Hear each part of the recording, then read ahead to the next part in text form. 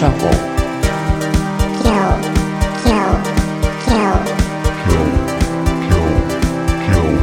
Kill Shuffle. Hello everyone and welcome to yet another episode of Kill Shuffle. God damn, it's just another one. Actually, it's not just another one. It's a very special one. First one of the year with new, fresh. Yeah, right, exactly. Because this is our second show of the year, but it's our first show with all 2018 releases to discuss. So. Yeah, we're not cheaping out. Hell no. We're fully in there. Alright, I'm Dole. Yeah, I'm Dylan. And this week we are going to take a look at Mania, the new album by Fall Out Boy, Too Far Gone by Kane Hill, What Happens Next by Joe Satriani, or Joe Satriani, if you're from California. Satriani, it's Satch. It's not the Satch boogie, it's the Satch boogie. Sachi. And then finally, Hold On To Your Heart by The Excerpts. And then we're also going to take a look back at the 2002 album by Karate called Some Boots. Yeah. Okay. Well, how you feeling, Dylan? I'm good. You good? I'm good. I'm unprepared. We're kind of warming up here. Yeah. Physically and emotionally and mentally to tackle these albums, but yeah. So this is our first time coming back to do a show after like a 2 week of doing it bi-weekly now. Yeah. And it gives you a lot of time to. It's kind of a new way of doing things for us. It gives you more time to like chew the album over and stuff. Yeah. And occasionally get more used to the singles. Yeah, and it's been 6 goddamn weeks since the last actual new music, right? Yeah, right. At so it's least. long overdue. So I'm really excited to sink my teeth into some of these artists, for better or worse. Some of these, yeah. So I guess unless there's gum anything, the rest. Yeah, I don't think there's anything like crazy singles or news wise. There's a few new singles. Like Andrew WK released his new single. Oh, really? That's pretty awesome. Yeah, it's really awesome. I'm not gonna lie. So I'm looking forward to that. Great, we'll have to cover that when it comes out. And then I know Zealand Ardor, which was an album that we both enjoyed quite a lot. Yeah, brought a new track out. Yeah, can't wait till that. Yeah. Yeah. I'm the only thing is I really like the musical direction. I'm hoping that perhaps it's a one-off, just production wise. It's still, I thought the first one had a pretty ropey production.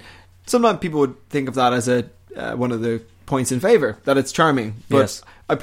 I like clean, squeaky production. So, but in any case, the song itself is great. Yeah, so it is good. Keep it on the right direction. Yeah, fingers crossed. But yeah, let's move on. Get on with the show. The show must go on. Okay, so we're going to talk about Mania, all caps. What kind of mania? Fall Out Boy's kind of mania. This is the third album of the Fall Out Boy revival, right? They did Folie à Deux in whatever year that was, like 2008 or something, and then they were gone until 2013 with Kill Rock and Roll.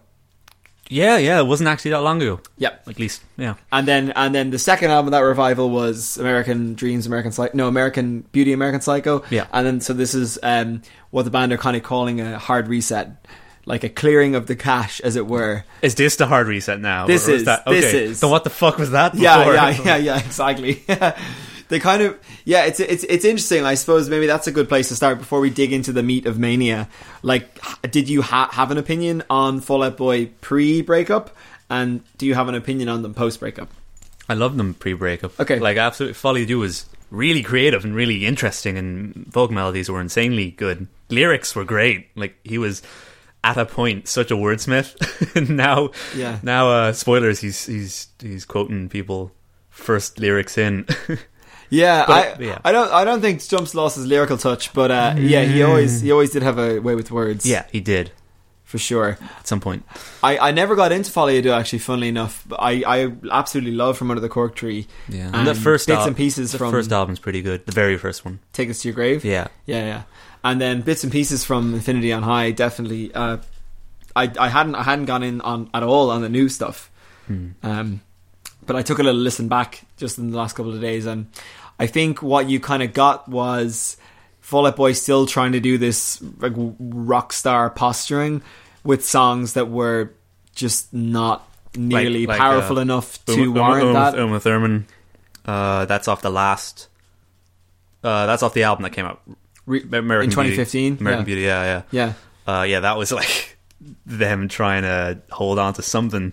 Yeah, it felt extremely pandering to what a mainstream ear would enjoy. Yeah, what audience are you trying to go for at all? Yeah, when you're like in that song Centuries, which I know did well for them, but I mean it's essentially just one mediocre vocal hook repeated over and over, and then in the middle there's Tom's Diner, that song. I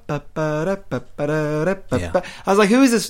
Who's this for? It did well for them, which is great, but it wasn't for me. You know what? They had those albums, as much as you hate them, had a pop production sensibility, like what you'd expect from a pop production, which is perfectly suitable. Yeah, for radio atmosphere and kind of absolutely sound.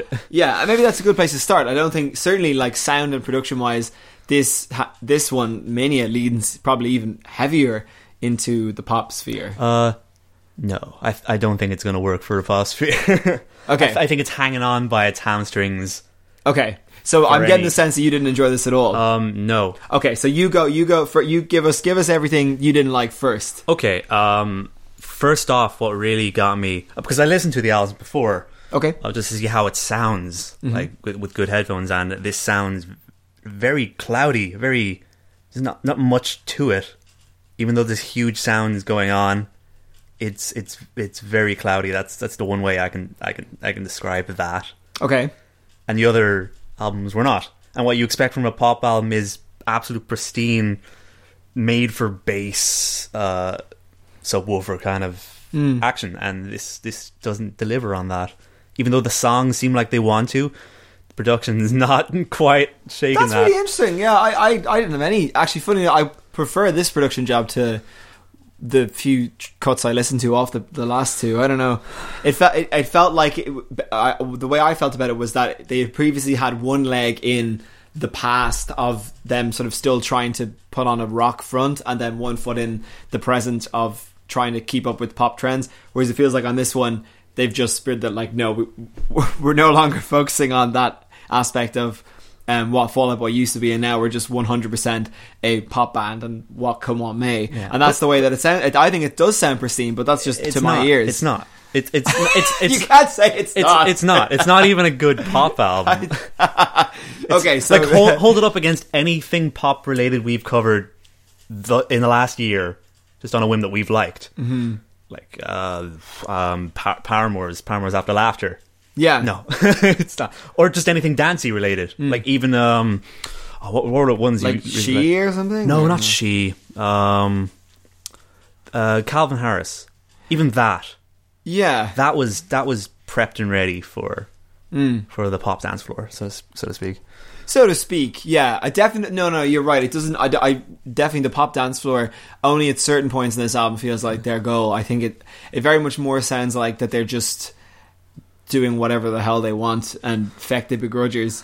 The only songs on this that I feel sound like they're pandering desperately to the mainstream are Hold Me Tight or Don't, which has that god awful dancehall dance beat thing that everyone's trying to do, and I think almost universally sounds terrible. There's always exceptions, the but beach rhythm, it was the same reason why I could never get on board with Run by the Foo Fighters. It's that it's my least favorite beat of all, and they do it particularly terribly on that track. And there's a difference between doing a samba kind of beat and then this.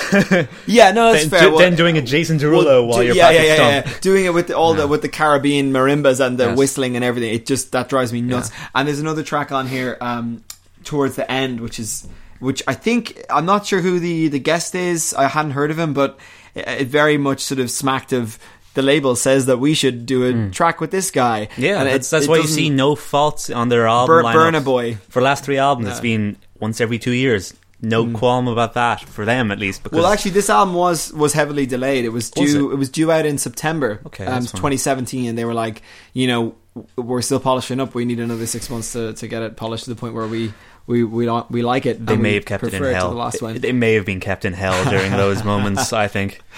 Okay, all right. So what else didn't tickle your fancy? What else besides everything? Because everything sucked quite thoroughly. I think Church had little tendrils of what they used to do. Really? Yeah. It was, that's interesting. Like you could hear guitar, you could hear a bit of lead guitar as well, and a bit of bass thumping through it. Yeah. That's the only one you can really. Yeah. Bit of Wilson. Bits, only tiny little bits and pieces. Yeah, not long Wilson. enough. Funny. Wilson. I think as the name would suggest is their little tribute to the Beach Boys. Just and it has that upbeat kind of 1950s, at least for chord wise, and there's piano and stuff like that. But it goes nowhere. What is it? It goes absolutely nowhere. I think it's a different feeling. I'll give him that. Yeah, it is a different feeling. But like, it's not really a good song. It's not just. Yeah, well, yeah. I don't mind that one. It smacks a little bit too much of Paper Planes by MIA. Exactly. It's got that very same beat at the start, and also they rely on those. I think that song could have been dusted off a little bit better. There's a lot of 808 drums on this album, which don't do it any favors. I think the 808 sound really especially in this kind of day and age, really explain the 808. Stuff. Explain the 808. It's that. It's everyone's familiar with it. It's that very obviously a drum machine, like not just programmed drums, which can often sound just like a real drummer, but those really processed tinny 808 like 808 synthesized drums that you hear on a lot of R&B tracks. Like Beyonce uses them a lot, and Kanye West uses them a lot, and they work great for a lot of hip hop artists, but it just sounds like they're trying to dynamic processing to a fault is to kind of keep it down. When you have a perfectly good drummer in your band, and some of the best moments on this album are when the band are at their most organic, I would say, musically. Like Young and Menace at the start. I know vocally that's not organic, obviously. I think they broke a machine during the middle of that. But in terms of the instrumentation, it definitely is, and there's some fantastic drums there, and there's some great drums when the drummer is allowed to drum, whereas I think when they go for the it dates it pretty badly, the 808 drums. But I hear you. But Church reminded me more of Oasis than anything else. Okay. A rock band it reminded me of. Right. It kind of it was sort of like this. Or actually, do you remember that time between kind of 2004 and maybe 2008, which was like the UK soul revival? It was like the time when you had like Amy Winehouse and Duffy and all of those people who were, bringing back big band and stuff. That's kind of what it reminds me of a bit as well. Is that no holds barred? I think let's get a choir in. Let's get I think Heaven's Gate really fucked that over the edge from what Church promised. It was like, Church should be a good turn on this album, and then Heaven's Gate pulls it back down again with kind of a very, I don't know, how would you describe it? A 21 Pilots-y kind of gospel-y. Oh, very much in the Ed Sheeran mold, I would have said. Yes, okay. But I think they do it better there than I think. It's kind of one of those. If anyone's going to do it, they do it the best. And I think as much as I dislike that type of song and that type of delivery, I think on Heaven's Gate they actually do a pretty good job of adapting it to their own style, if that makes sense. I don't think it's not a straight up, it's kind of a pastiche of that type of song, rather than just like the way Ed Sheeran does it being really super sincere and saccharine. I think that it's got its tongue in its cheek, which is actually the reason why, spoilers, I actually quite enjoyed a lot of this album, because I don't think it takes itself too seriously. Okay, well it feels like them fucking around in the studio. I think I'd get a kick out of listening to an Ed Sheeran album more than I would Fall Out Boy in this day and age. I know, and I'm the Fall Out Boy fan out of all of us. I still belt out the lyrics whenever they come on in the old Under the Cork Tree stuff, and like it's not there. So quickfire hook round. Yeah. You didn't like If I Can Live Through This, I Can Do Anything? Oh God, no. You didn't like I Wonder If Your Therapist Knows Everything About Me? That was made for. You didn't like Champion was made out of. You didn't like I'll Stop Wearing Black When They Make a darker color? No, sorry. Oh man, sorry, FIFA 18. You can keep those songs. No way. Oh well, actually, do you know what? Maybe it's just 'cause I'm a sucker for this, but I'm about to. This is a deep dive. Funnily enough, I kind of love the High School Musical movies, just purely from I think the songs are really well written. Yeah, you stay over on that They're side. They're really well written, catchy pop songs. And in every single one of those movies, there's a song where Zac Efron gets sad and angry. And that song, Champions, reminds me of those songs from the High School Musical movies. Which, again, I'm a heap of trash, but because it reminds me of that, I actually kind of like it. Well, let's get Zac Efron instead of Pat Stump then, and let's leave it at that. Also, a pretty good singer. They wouldn't let him sing in the first movie, but he's actually a pretty good singer. You know what? I'll give it that. Pat Stump is still a good singer. Oh, and Pat Stump is a good singer too. He isn't losing that. No. Sadly, it's very misplaced, and in the first song, it's chopped, screwed, and Young and Menace fucked in a turbine engine. You weren't feeling it? Well, what's surprising about it? There's everything. Nothing. I've never heard anything like it before. I have. I've heard the chord progression so much. I know it's huge and it's almost the most metal kind of thing you'll hear, but like what? There's no surprises. There's something about it. I think it's the way that it. I don't care. Yeah, I've heard dubstep. I've heard that. That's happening. It does not dubstep though. It's different. It's happening vocals. It's the vocals actually that interest me on that track, not the although I do, again, it kind of reminds me of what I used to like so much about Skrillex and that movement of electronic music, where it's like the hyper aggressive electronic music it's the complexity of what they do with the musical canvas and the vocals and everything, but I like when they peel it back, and those verses I think are really cool. The verses are kind of, and they kind of remind me of like 90s pop or something. That's the verses, but the chorus is the same trick over and over again in the chorus, same lines, same lyrics, and same kind of I don't know what they're doing with. Yeah, I know. It's like they have a dial and they're turning up to 12 and back and forth every other second. Yeah, but it's a short. It's only like 2.5, 3 minutes max. Yeah, it's pretty short. Yeah. I don't know. Then I'm just last of the real ones didn't get you that. I just it was a bit too frantic for me. It's kind of like if this didn't have Pat's voice, it could be anything. Yeah, it probably could. And it sounds like his voice is sped up at parts, which is kind of weird. But it's not. It's just the vocal and that could just be studio fuckery, because there's a lot of that going on in this album. Put it this way: Would you feel any differently about this if it was a Patrick Stump solo album? Well, I know Patrick Stump has done better stuff in a solo work for a fact. Okay, like he's actually pretty good stuff. Okay. And we're now living in a day where Panic at Disco do better pop than Fall Out Boy do pop. I don't think I prefer that Panic. It's interesting. The Emperor, what was it called? The Last Emperor or something? Yeah, it's interesting at that. It lands. Yeah. It lands pretty well, whereas this does not. This hasn't even taken off one. Yeah, that's funny that you don't scrape any joy out of this. No. It's really actually there's only a few things that keep me from really liking this album, which is those two dreadful dancehall sort of, I don't want to say grime, but like those pandering to what happened to be popular in sort of early to mid 2017 tracks, which is Hold Me Tight or Don't, and the other one. I think it ends on a whimper. I think that Bishop's Knife Trick song isn't great. It's just kind of a nothing song. Yeah. Apart from that, I really like everything else. So like a couple tracks shorter, and you might be talking to a very convinced Donal right now. It sounds old and just trite.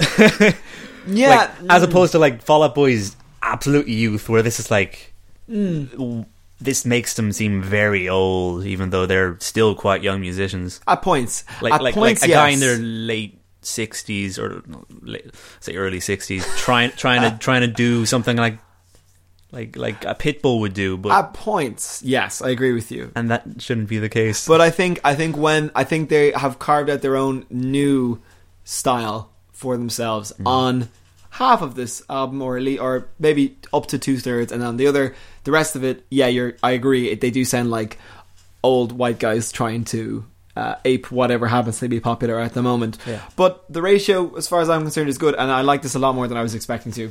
Oh dear! I liked it more than I was expecting to. Okay. Do you know what? That second song that I was talking about with the guest star, Sunshine Riptide, it's called, really reminds me of the very, very worst of Weezer's new stuff. Oh yeah, like just trying to be cool or trying to kind of inject this sort of hip hop soul element into your music when you don't have any idea how to do that. That's what it sounded like. But I just can't go on bashing it because I enjoyed listening to it too much. Yeah, there was moments of but for the most part I was kind of super into it. So well, that's a shame. I'm really excited to see where our scores land on this one. Yeah. So if you could pick a favorite track somehow, would it be Church or yeah, I think so. Okay, all right. Yeah. I think for me it would probably be The Last of the Real Ones, because I just love that line. Yeah. Does your therapist know everything about me? I think that's a great line. And then actually, even though I don't think Wilson is the best song on it, I do like that line where he says, "I'll stop wearing black when they make a darker color." It's just, I think he's still got it lyrically in that song. I think he's got on most of this album. But that's all this they've got now is his voice. And other from that, they're absolutely indistinguishable to anybody else at the pop sphere, but with a worse production. With that in mind, what would you give it out of 10? A 2. Yeah, okay. 2 songs. Did we rate Linkin Park? Because I think that might be an all-time low. I think I gave it a 1. Okay, I think we may have given it a 1. But that's definitely the lowest score of 2018 so far. Okay, so Fall Out Boy, Mania. My favourite song, for the record, I did tell you, sorry, it was the last 3 ones. It's actually going to get a 7 from me. What? Listen, I want to see what they could possibly do now that they feel they're confident in the pop sphere. They feel, not us. I want to see what else they feel they could do. Because the way, so they're not booted from our roster just yet. Or for you, does this disqualify them from further coverage? No, I'll qualify it. Okay. Like same as Lady Gaga release. I'm surprised pop stars can still innovate. Yep. Hopefully they'll see their mistakes, and I don't know, probably not. Okay. They seem to like this quite a bit, so whatever. Awesome. The fans aren't, or at least the new fans from the last 3 albums, because the old they're still like the old their teens. Yeah, they don't remember old Fall Out Boy. No. I'm being curmudgeon about it, but that's true. No, well, they're one thing I will totally agree with you on is they're a completely different band. Yeah. And that was something that I had to almost try and keep in my mind at all times. This is not the same band that wrote Sugar We're Going Down, whatever. They're just not the same people anymore. But with all that being said, that's a huge differential. So a 5-point differential there between me and Dylan on Mania by Fall Out Boy. Yeah. If only to see which side you land on, I would recommend listening to it. So let's move on. The next album is by a band from New Orleans, Louisiana, called Cane Hill. Cane Hill. I cannot believe that we're covering Cane Hill's second album already. Yeah, I know. It does not feel like that long since. Talk about a band with something to prove. I mean, this is their second album in as many years. Yeah. I mean, do you think any of this would be left over from the sessions during that album? Not at all. That's interesting. It has a completely different sound to my ears anyway. Because to me, it seems like it's not trying to be. They're not trying to be another band, like many bands in one anymore. At least they've kept that down to a low. Whereas last time we were flying tons of comparisons. Yeah, they were derivative to like Korn, stuff like that. Yeah, right. Yeah, I think when Cane Hill emerged, their debut album was self-titled as far as I remember. But you know, it's when a new band emerges and they have striking similarities to Korn and Slipknot, and at times like Rob Zombie and Alice in Chains and things. Yeah. Like it's impossible not to bring up those comparisons. But at the same time, I always felt like they had something that was their own, and that's come to the fore here. I think so. On the album is called Too Far Gone, just so you know. Yeah, in a few ways. I think this is more them experimenting more so. Yep. I think the first album was a lot more hooky. Does that make sense? Yeah, I think the hooks maybe presented themselves to you sooner, but I think this album has as many. They just might take a little time to warm up to. Yeah. I'd say it's an album of 2 halves, definitely. Interesting. Okay. Yeah, album of 2 halves. The first half being pretty good. Second half being a lot of floaters. A lot of floaters. Okay. Good sounding floaters, mind you. Yeah. But I'm trying to find the point where it really clicked that they're trying a bit too hard to sound badass. I think Scumbag or It Follows is when it really lost me. Fair enough. But the first half is really fucking cool. Yeah, it almost opens with like this Machine Head style riffing. Like there's parts in this album. I think Scumbag is actually another one of them. But the very start that it sounds a bit like Employed to Serve. Yeah, in a guitar-y sense, like the very wiry. Yeah, bash. But there's almost like a full on pummeling thrash kind of to it, and then it like I don't think there's any point in denying it's new metal. That's what this is. I mean, as I say, like there are still comparisons to be drawn to. Oh yeah, but Korn less. and Slipknot. Thankfully, less. But for example, they lean in pretty heavily on guitar solos in this album, which they do, which is very out of step if you are considering them purely as a new metal band. few more weird ballady bits, which I think is them. At most, comparisons can be made to Alice in Chains. Yeah. Especially through Singing in the Swamp and Why. Yeah. Which made me think of Wood by Alice in Chains. Right, yeah, even with the totally. question mark. Yeah. But on Singing...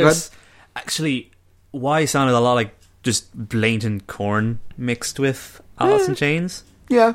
I hear you. Especially the vocal inflections more than anything else. Yeah. I think the band is pretty much fresh on their heels, experimenting with new stuff. Yeah, I like when a band doesn't keep their progression to themselves, like where you're waiting for like 4 years between albums, and there are these massive quantum leaps. I would much rather, for a band that I like Cane Hill, I would much rather get an album every 2 years, and then for it, them to slowly build towards. I think that's going to be the way for bands starting like this. Yeah. Small bands starting like this. You mentioned Singing in the Swamp. I think that of everything has the most that I've never heard from them, or almost from like any other. Because I was genuinely surprised. Actually. Yeah, because it has this huge, like halftime melodic chorus, which almost reminds me of like something that Soilwork would do, or something like that. Yeah, because the first album sounded, to my ears, very pulpy in its approach towards referencing what they love in new metal, and Singing in the Swamp sounded like kind of a new territory. You know what band that most... I mean, it reminded me a little bit of Lamb of God, that but Tooth Grinder. Remember that band we covered late last year? Yeah. They, like, or even that guitar tone. It's kind of like a Brit rock type thing, like a Bad Sign. You know, it was a big departure from, and I love that song. I mean, that I was hoping that there'd be another Saint Veronica, which was my favourite song off the last one, was kind of the ballad. And I think Lord of the Flies kind of covers that at points. Yeah, but Lord of the Flies is chorus super heavy. Yeah, I mean the chorus is melodic, but the chorus is soar quite well, I think. Yeah, which I didn't expect. Yeah, he almost has like a real powerful hard rock voice in that song. Yeah, he can ape that quite well. Elijah there's actually two Elijahs in this band, believe it or not. Elijah, the singer, and Elijah, the guitar player. But cool. Yeah, I think he's managed to squeeze his voice into a more recognizable, cohesive format here. Slowly, yeah. He's not as all over the place. Not fully though. For me, as I it's, said with Why, it was like that. Blatantly sounds like you trying to do a Davis kind of. Yeah, I don't. It's weird. And then there's then I think there's a which sounds so much like Staley. Corey Taylor. No, Staley from Alice in Chains. Oh. It's exactly that staple. Yeah, I was like that kind of seemed thrown in there. Yeah, maybe. And it definitely picked up in my ears because I wasn't thinking about that. I wasn't thinking about that for the whole song beforehand. Until that part, I think it's like in the middle eighth of that song. But there's more. Yeah, I agree. Like I have it written down there as well. So I agree with you. But like on Erased, I think they kind of almost go into like Manson type territory. Or like Nine Inch Nails. Yeah. There's something else. Rather than their. There definitely is. Actual experimentation, which is great because, at least for me, if I ever got to write a second album, or even a first album, but more so. The approach to a second album, I would try my best to not ape any musicians out there. Whereas that's why it puzzles me so much that there's still some bits in a second album of an artist that's still kind of not a copycat. No, I don't think anything here. I don't think anything here is copycat. No. I just think that everybody is a product of their musical upbringing, and that's just where these guys are coming from. And everything. Put it this way: if I felt like it didn't contribute to the canon, then there wouldn't be any point talking about it on the show, and there certainly wouldn't be any point in saying it's good. But I think everything they do, inspired as it may be by the past, it sounds current. You know what I mean? Yeah. Like, I think so. Like that, the chorus from It Follows, I think, is as powerful as anything those bands, like that could stand toe to toe with the chorus of any of those bands. It's just the way that his that kind of it's all not quite rapped, but like that vocal melody is so rhythmical. First Slipknot and album, it's so kinda. groovy. It's but Slipknot is almost more scattergun. It's and Korn isn't normally quite that dancey. It's something even more than either of those things. Stuck between a David Draymond and a hard place. Oh man, I just that every time he's like, "I'm just a magnet for pain." That gets me every time. It's so good. Really cool chorus. That's probably my favorite moment of the whole album, actually. Okay, Chorus follows, and that's right towards the end. It's possibly a low point for me. Interesting, but there are lower points coming on. Okay, like what? Hateful sounds ridiculous. Yeah, Hateful sounds just like at least what I don't like from music is brutal for the sake of brutal, to show off that you're being brutal. Perhaps. It comes from a long lineage of I know that Korn almost brought it to the point of ludicrousness. The amount of songs they like. They have a song called "Wake Up Hate." They have a song called "Hating." They have a song called there's another one. There's something else. There's like about 5 songs that have "hate" in the title, which I just find hilarious. Well, I don't think that was. It's probably the worst song on the album. I don't think that was outwardly seemed like it was threatening the listener. It almost seemed like I don't know. Yeah. Like if I was in the middle of a field listening to this live and I wasn't liking it, people would notice and I wouldn't feel so comfortable around those people. That's the feeling I get from that kind of song, you know? Yeah. Does that make sense? Yeah, that makes sense. I think Hateful is probably the worst moment of the album, but for my money, that's, you know, it's still good. I still like it. There's still bits I really like that yeah. I would have liked more from other artists. You know, my kind of slight little dislike of Code Orange. Yeah, it's like this is kind of what I wish Code Orange were doing more of, especially in the first song. Right? Yeah. No, I know what you're saying. Yeah, and it's more Elijah flips between melody and harsh vocals more easily. I like the balance. I like his balance. And he actually does a third thing on this album, which you don't hear so much on the first one, which is he does that like Anders Frieden from In Flames used to do it a lot before he learned how to sing. Which is like he's kind of croaking the lyrics like this. I like that. I always found that a cool effect for a verse in a heavy song. To kind of croak the lyrics. What was it? Vocal fry, I think is the term. Yeah, pure like not like a vocal fry scream, but a vocal fry croak. Yeah, not your fucking Zooey Deschanel vocal fry. God, no, this ain't your dad's vocal fry. But I mean, I think. For me, I think it is actually a better album than the first one. Yeah, absolutely. The first one made it into my top 20. So, I like just one song from that album, and that's the one you kept on showing me. Say Veronica. Yeah. That was the only one. That was the only one I liked. The only one. I had a feeling you didn't like it. So 6 songs more. That's a step up for me. That's a huge step up. If they combine creative efforts of both albums for the next one, that would be nice. Yeah, like explore something totally new with the catchiness and the creativeness of the second album, and then like keep developing those elements of the sound that are unique. Naturally, you're going to lose the kind of coattail inspirations that you see. Yeah. But part of me is selfish and doesn't want that to happen, because like some of the best moments on the album are just those like bash you around the head, like Korn style riffs. I'm not gonna lie, I would love to write a Korn song that's stereotypically Korn. Yeah, but I have those bands. You know, they're always there for me. I'll do something different. Thanks. Yeah. Well, I do think that Kane and Hill are doing something different. Although, yes, in following in the footsteps of the past, but I still think they're carving their own path. So, what was your favorite song overall?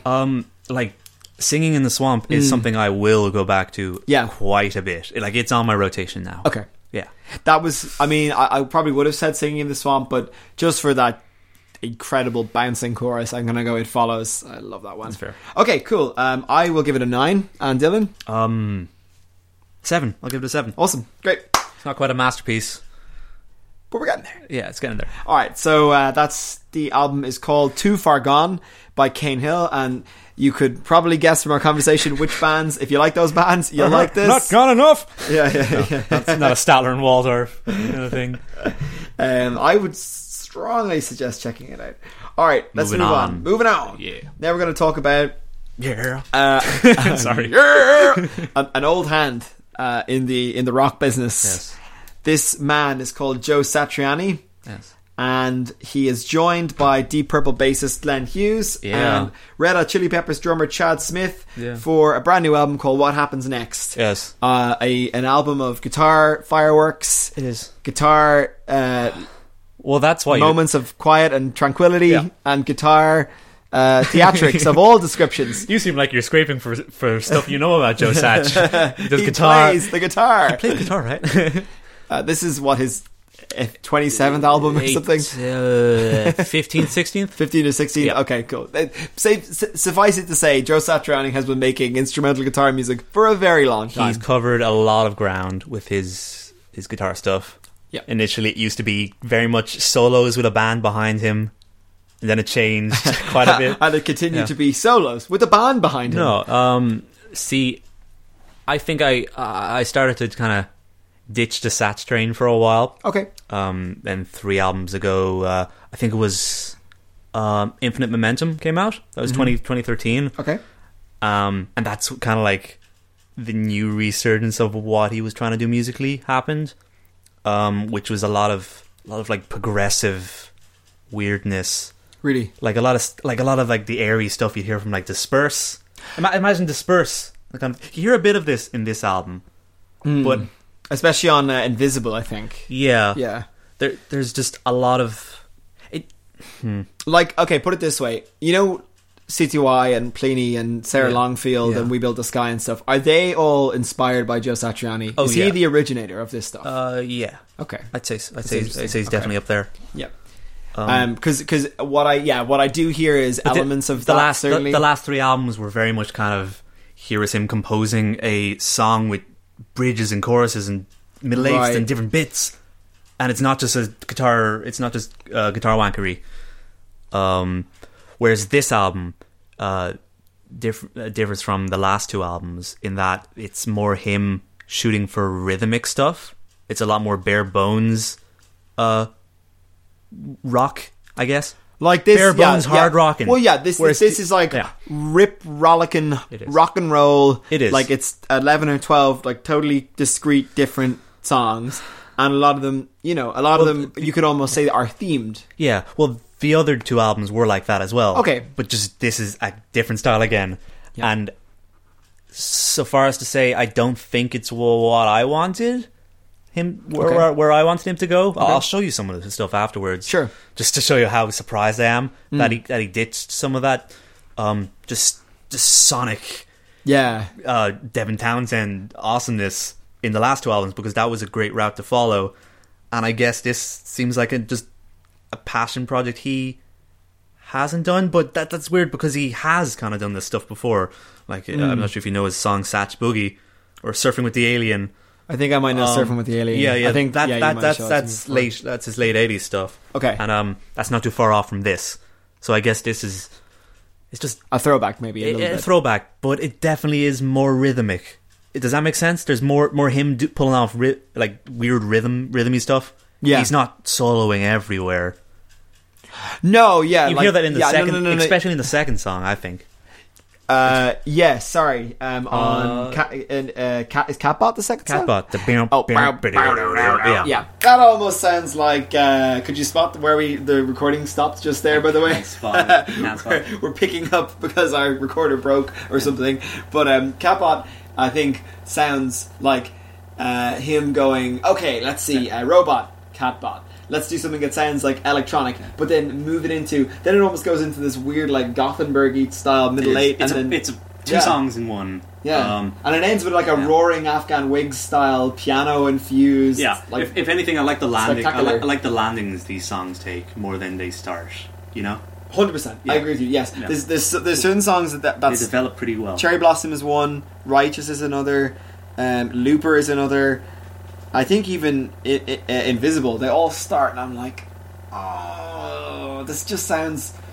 It just sounds like demo song. Yeah. It sounds like you go into GarageBand and it's just like this. You just a couple of songs you can just to see what something looks like in the app, and you just hit first play. One or second one. And you're like, okay, great. Like this one's called rock. This one's called rock funk or something. Yeah.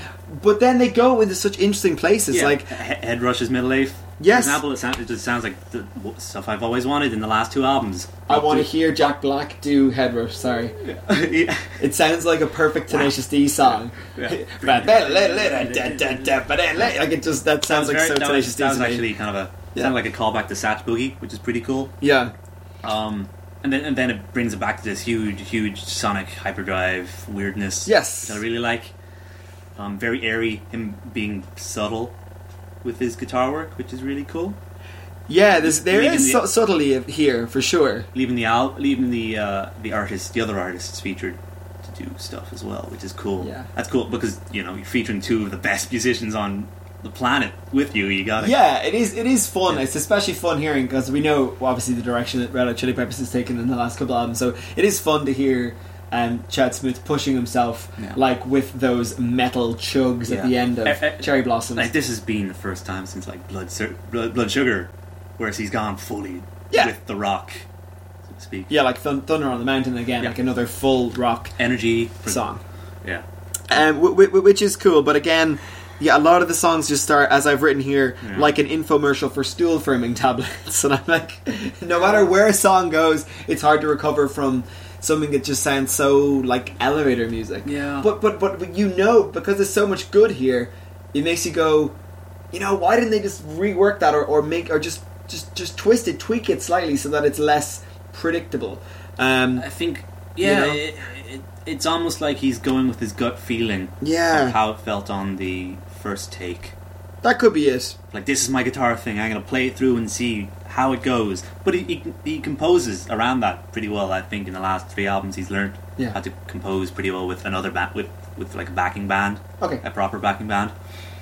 And on the last few albums, right, would the closest thing to that be... There's a bit where he's doing tremolo picking on the chorus of Invisible, and it's like... It almost sounds like black metal or something. Like he's going. I don't think so. There's this, and it's just one of those moments where everybody has an equal contribution because he's doing this mad picking. The bass line is this cool ascending bass line, and the drums are doing something else. There is a bit of that. Yeah, I think in the other albums it sounded a lot more alien. This sounds a lot more human, and grounded. Well, that's what he said that himself. More like the contemporary. Oh, did he? Okay. Oh yeah, did you just think of that? No, yeah. Literally there was an interview with him where he was like, the last 2 or 3 were concept albums based on the perspective of an alien. This is a human with both feet planted firmly on the ground, blood pumping in his heart, and like optimism and that kind of thing. But this sounds like the people he has taught. If that makes any sense. Yeah. Like the Kirk Hammetts and all that. He taught Steve Vai as well. Yes. Which I thought was... I didn't realise he's of an older vintage than Steve Vai. I thought he was younger. But he's not. 60... I think he's in his 60s now? He is, he's 61, I think. He's very young. But anyway, yeah. But the only song on this album that I think has nothing... Every single song on this album has something that makes me go, or like, oh, that's really cool, or we really pull that one back to the brink. That's a saving grace, at least, because it saved me from losing hope, which I was kind of very quickly. Looper is the only one that I can't find any hope. I'm like, oh no. Yeah, no, that sounds very ballroom. Dad's dancing to what I've got here is it's so far from edgy that it's spherical. It's just pure. It's flat, man. It's pure dad rock. Flat circle. Yeah. But like I said, still an enjoyable listen. Definitely an enjoyable listen. Yeah, I don't know if I'd come back to it. Bits. I'd come back to Bits, which the other albums I hold in very high regard, as I'll show you in a bit. But okay. Yeah. Alright, so, it's a mixed bag from Joe Satriani. What happens next? Yeah, diminishing returns, I hate to say, because I love him. I still love him. I love what he does in this, but compared to just 3 albums ago, you'd think it'd keep going up. Or just like 2 years ago, you'd think it would stay on that track. But I don't know. Okay. Alright, well, what was your favourite song in the end? Head Rush. Or What Happens Next. I like that one. I like that one. It was kind of... It's a really nice pick-me-up after... Looper. After Looper, yeah, because it's almost... It's probably the most Dream Theater of all the tracks, and I do hear a lot of Dream Theater, but that one... Because it's got a little bit of a harder edge to it, as well as being a little chilled, it was good. I'll give this a 6. Okay, I'll give it a 6, I guess. Okay, Yeah, I think I'll chime in with you there. I think I'll give it a 6 as well. And for favourite track, probably Thunder High on the Mountain. I thought that was really cool. Okay. I thought that was really cool. Alright, so a little bit Black Sabbathy or something. Yeah. Black Sabbath Riffy. meets Alter Bridge. Once again, the riffs coming in a lot more than leads in this album, which, like, fair, do whatever you want. I can jam with it. Yeah. I can jam with it. Yeah. Alright, so just recently we've kind of been doing this a little bit where Dylan, perhaps you had time and I didn't to go in detail on an additional new release, so I'm going to maybe let you take the reins on this one, but we're going to talk about Hold On To Your Heart by the Excerpts, which came out this week also. I guess it's time. Yeah. I guess it's time. So yeah, a little plucky band that could from Scotland. Oh god, yeah. Did you hear the stuff they had previously done? Yeah, I listened to that album, the last one. Pretty good, but I kind of passed through it, you know. Yeah, agreed. That was my sentiment on it I as didn't well. think it was quite a game changer. Well, I went into it for some reason expecting, probably because the recommendation came from Sam Carter of Architect, and because they're country folk of Sucio Pero and Biffy Clyro. I kind of expected one thing. Maybe didn't get that particular thing, but still found it a pleasant listen. And there were some songs. There was one song actually that the lead single from that album that I really liked. I can't think of the name of it off the top of my head, but that went into my regular rotation. So I was, curious, very curious to see where they went with this most recent one, and I have listened to it, but you've listened to it far more than I have. Yeah, done, yeah. So. When you listen to this, first off, I get a sense that they kind of know what they're doing. Yeah. Now, just all of a sudden, they really, really know their stuff, and they can hold it with the best of them. In the it's weird because it sounds like an Americana album, like a very kind of the Bruce Springsteen lineage. Oh yeah, I mean Brucey was the number one, but it's also quite English at that. Yeah, I think this sits somewhere right in the middle between Bruce Springsteen, the Gaslight Anthem, the Menzingers, that crowd, and Keane, Coldplay, Bush, Snow Patrol, especially Bush. And bands like that. Bush, as in Brit rock, early Brit rock. Yeah, well, I would have said less. I would have said more the piano-driven, like balladry of the mid 2000s. That was so popular for a while. Yeah, I mean to kind of really pick from stuff I really liked in Ireland. You know a lot of the balladies of Kopek too, or it used to do. Yeah, a lot of that stuff. Yeah, okay, fair. Yeah. All right, I hear you. So I got a lot of that kind of well-driven, high-spirited youth from this album. Yes, which is something. At least song 2 starts with that kind of energy. Yeah, I love The Dark. I love that opener. Really cool. Had some lovely chords in it, and then Daydream is kind of weird. I didn't expect Daydream at all. No, and it just fired on all cylinders. And it doesn't quite stop for the whole album at that pace. Yeah, it certainly has a playbook, and it definitely sticks to that. Yeah, it's like here's the emotional catharsis that they're trying to get out, and that's what they stick to as the lyrical inspiration. Just vibe. The whole vibe is centered around that. Yeah. Really cool. Kind of dark at some points. Yeah. Kind of dark. Very, very not sorrowful, but bittersweet.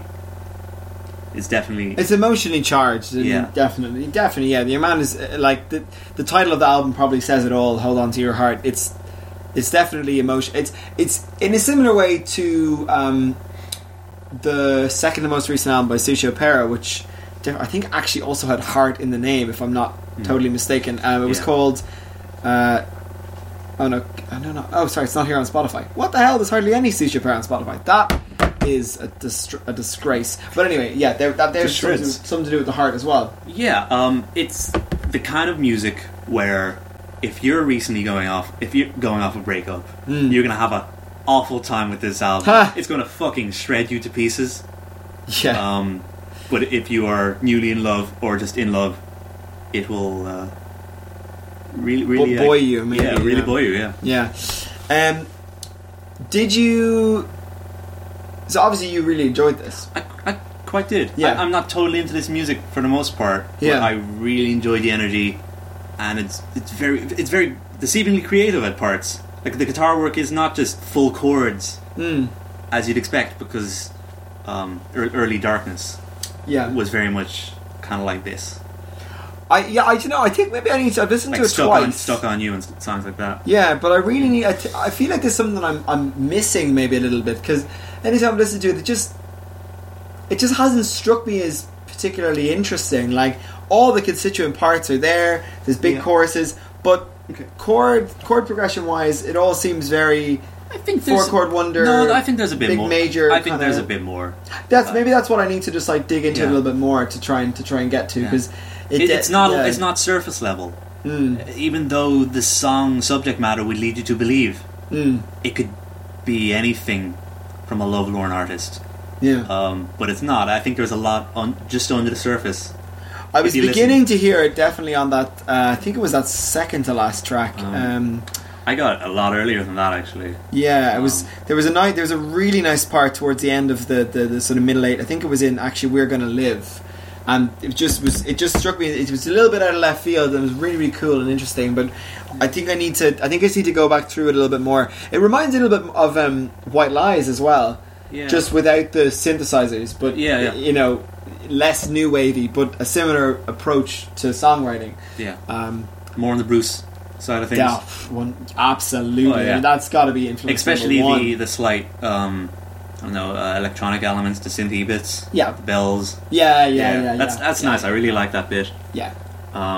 Reminds me a lot of Andrew WK, actually. Really? Yeah, little bits. Do you hear the comparison with the like Snow Patrol Keen comparison? More Keen. Okay. But this is better. This is probably better. This is. You can tell they're a very hard rocking band. Yeah. Playing lighter rock. Yeah. Like, they have absolute energy underneath all this stuff, and they're riffing quite along with stuff you wouldn't expect.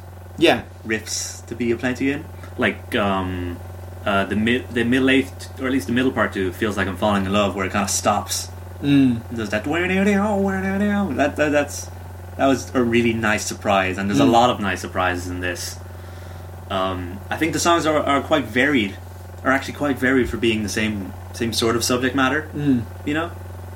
Yeah, I mean, I would say that a lot. I mean, it's like this sort of it's bookended by two really slow numbers, and then it's kind of mid to slightly up tempo, bittersweet power ballad. I mean, power ballads is really what they are. You know? Oh, definitely. Hold On to Your Heart, especially that. Yeah. Like, I don't think the album lands quite well. Show Me Beautiful and Cry. Yeah. Probably the weakest track. Just everything before that is at the same pace. Yeah, I definitely, the ones that I enjoyed most are probably what are, I don't know, but probably the singles, which are Feels Like Falling in Love, First Kiss Feeling, and Crazy. What do you think of Drive Me Wild and that sax? Off the bat. I remember the sax kicking in and being like, there we go, there's something to hold on to. There's something I can hang my hat on. That was nice. That was really nice. That was cool. Great. So, I mean, a step up for the excerpts then in your book. It was the sax done by the guy who did the guitarist of Black Peaks, I believe. Really? So, their contemporaries are in the shadows around them. Go figure. I didn't know he played the sax. Yeah, go figure. Hopefully we hear a little bit more saxophone on Black Peaks next album. Yeah. Great. Really cool album. A lot of energy. Not the kind of stuff I'd expect from January off the bat. So that's awesome. So it feels like a summer album. Oh yeah. This is definitely a soundtrack into your possible 2018. Yeah. If you so desire, that kind of feeling. Yeah, I mean, I think I hope this as well for them. It's something I'm going to have to just slowly burn in my brain, because it didn't make a hugely positive first impression. But that being said, it's just maybe something I need to just ease myself into. I think so. So I wish them all the best with it. I know you like a lot of stuff like White Lies and stuff like this. Yeah. So. And I like 59 Sound, and I do like After the Party with the Men Singers, and there's potential, and there's room for it to grow. It just didn't hit me around the face first time around, but or first or second time around. But anyway, what was your favorite track? Favorite track was I like a lot of them. I like a lot of them, man. I think Daydream. Cool. It's going to be Daydream, because that's the first one. That's a nice. That's the first impression. It feels like the first track after an intro. Great. Okay. So sorry, give it a score out of 10. An 8. Okay. A very good 8. Great. I'm going to abstain, as I say, because I didn't really get a chance to properly look at this one yet. Right, so that's it for new releases this week. That's it for new releases for the first batch of 2018. Yeah. Pretty strong contenders. Yeah, pretty strong. Definitely dividing opinion. Oh god, in parts. I'd have it no other way. But that's exactly what we do the show for. So great. And now we are going to take it all the way back to 2002. Where the fuck are we going now? Yeah, but Boston, Massachusetts. Oh my god, a place that you should know quite well. Dylan's hometown. But you don't. I don't know. Because you don't know karate. Because nobody knows karate. Because they're one of the most underappreciated bands of all time. Yeah. But why are they? Please. Why are they unknown, or why are they underappreciated? Well, I know just jack shit about this band. But I like what I hear. But I don't know why I like what I hear. Why explain? But I feel exactly the same as you. I came across this band. I used to do these Wikipedia deep dives. But that's how I came across, like, Horse the Band, for example. And this was pre-Spotify or whatever. So I would just download the entire discography of a band that I liked the look of, or was kind of intrigued by. And Karate were this weird anomaly because they seem to be enjoyed by fans of bands like Jawbox and Sunny Day Real Estate and other, you know, and like the Sea and Cake and kind of post-hardcore emo bands that I liked a lot, but they were also a jazz band. So I was like, oh, this sounds really interesting. So I downloaded their discography, and Some Boots is just the one that happened to resonate with me the most as to their 2002 album. But they're basically the cultiest of cult bands. They've played in the sort of, like, they were a band for about a decade or just under, and they played 700 shows. Oh my god. So they were prolific, to say the least, and they played 700 shows and released 6 albums, and basically didn't make hardly a dent in any scene at all. What do the other albums sound like before we get into similar to this? I mean, what Karate do is they play guitar driven, jazz inspired, improvisational in feeling rock music. And then Jeff Farina is the singer, and he has a very distinctive voice. It kind of sounds like an American version of Robert Smith from The Cure, or you know? Man from Manus the Bear. Yep, a little bit like that, or similar-ish to Walter Schreifels from Quicksand and Rival Schools. Yeah. You know, almost like a conversational gruff, but no, not gruff. But he's kind of he's straining. He's got his own accent in what he sings. Oh, totally. Yeah. Very intentionally jazzy as well, even in the vocal. Yes, as well. Exactly. So that's kind of where I came in on them, and I just. Yeah, I just think he's got a great command of the guitar, and he would want to, because the songs are quite long. The average song clocks in at around 6.5 minutes, and you know, because it's a power trio, it's just Jeff and the drummer and the bass player. You know, it like with Joe Satriani, I guess, but completely different. Yeah. It does. The songs live and die by the guitar, and I think he is a fantastic guitarist. I think a great surprise in this kind of band was seeing like the subtle dynamic changes. Like I normally don't really point that out, but the fact that they can handle being really powerful at very slight points, just to punctuate the lyrics as well, because the lyrics are very, very they're not scatterbrained just to sing over a song. They're very intentionally placed over certain chord elements. Yeah, it doesn't. They don't feel like verse chorus kind of songs. They're movements, and they kind of sweep back and forth. It's like, this is what I'm saying, and this is what you feel because of these chords right under it in these few seconds. Yeah. And then you might get just really, really minimal instrumentation, and then there'll be a swell on the cymbals, and then a release, or a bit of like delay or reverb or certain effects that the guitars give it. A very brief points that give it a lot of levity. Yeah, I think it's quite cinematic, honestly, especially considering it's just the 3 instruments. But I do think, you know, like they, more than anything else, I think the songs evoke films for me. Like In Hundreds almost has this kind of spy feel to it, and then there's like is that the second song, or no, that's like song 5 or something, and then Airport almost has this like just real 70s. Almost like a porn kind of definitely had a blaxploitation kind of feel to it. Yeah, right, like the Roger Moore James Bonds. But yeah, and then like overall as well, I would say that the album feels like almost like a documentary. Like it's like a fish, like a fly on the wall fisheye lens of what it was like to be a struggling, person, musician, artist in the 90s and late 90s, early 2000s when this album was put together. It's so weird. I like the first half a lot, and I don't dislike the second half, but I don't kind of get what they're doing. Yeah, I hear you. They get really odd and experimental at the end part.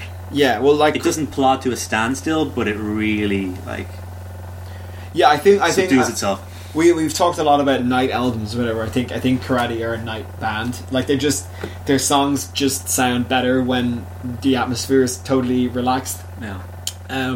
Like Corduroy is the second to last song. I think it's like 7 minutes, but it's just this really gentle kind of lullaby. Yeah. And then that leads you into Remain Relaxed, which I think is about an ex-girlfriend of Jeff's that ends up becoming a heroin addict or something. Yeah. And it like just sort of washes out into the ether. There was a song, I can't remember which one, because I was just listening to it off in one set. Yeah. It's maybe the fourth or fifth song. Okay. Where it reminds me a lot of the Red Hot Chili Peppers' Porcelain in its very quiet drums. Could have been South. Yeah, I think the song was like in the South they just don't work. Yeah. It was so slight and very joyful as well. Yeah. It felt good. There's like a sun-scorched feel to some of this. Yeah. It feels like not in the Mac DeMarco sense. No, but different. Like in the sense of really bitter and normally really cold Bostonites going to like Alabama or something. Yeah. Like it always feels like it's people who are super neurotic and edgy, deliberately making an effort to be relaxed. Yeah, very fish out of water kind of music. Yeah, it's kind of weird. So even when the song structures are stretched, like kind of molasses or something, it's still there's still something interesting going on, even if it's subtle the whole time. Yeah, okay. And there's these really long extended, and they're the most distorted parts. Usually the guitar chords are like clean. Yeah. But when Jeff does a solo, he kind of he hits the distortion pedal. The Hendrix mode. Yeah, right, Hendrix mode. I don't want to call them guitar theatrics, but I think there's a lot of talent in what he does. There's a bit of Hendrix in this, absolutely, actually. Yeah. Like given he's the guitarist as well as the vocalist, right? Correct. So yeah. Yeah, and lyrically, I think it does evoke that time as well, or just of being personal without being too on the nose or like too obvious as to what exactly he's talking about. Yeah. Like that first song, Original Spies, even though the lyrics kind of make no sense, it still fills me with a weird sense of perseverance or optimism or something. I think it's just the way he words it.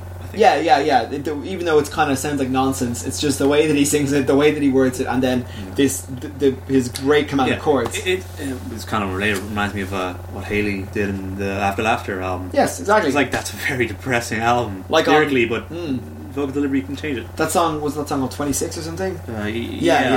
I mean, exactly. It's all about being able to create a feeling, regardless of what you're playing and singing. It's a gestalt of all of those things at once, and I think for all of you could cross section Karate and just pull out one slice and be like, I don't get it. It's just like a running bass line, some really minimalistic drums, and like a couple of jazzy seventh guitar chords. I don't get what makes it so special. But when you listen to Sun Boots from start to finish, you come away and you're like, I feel like I've had an experience somehow listening to this.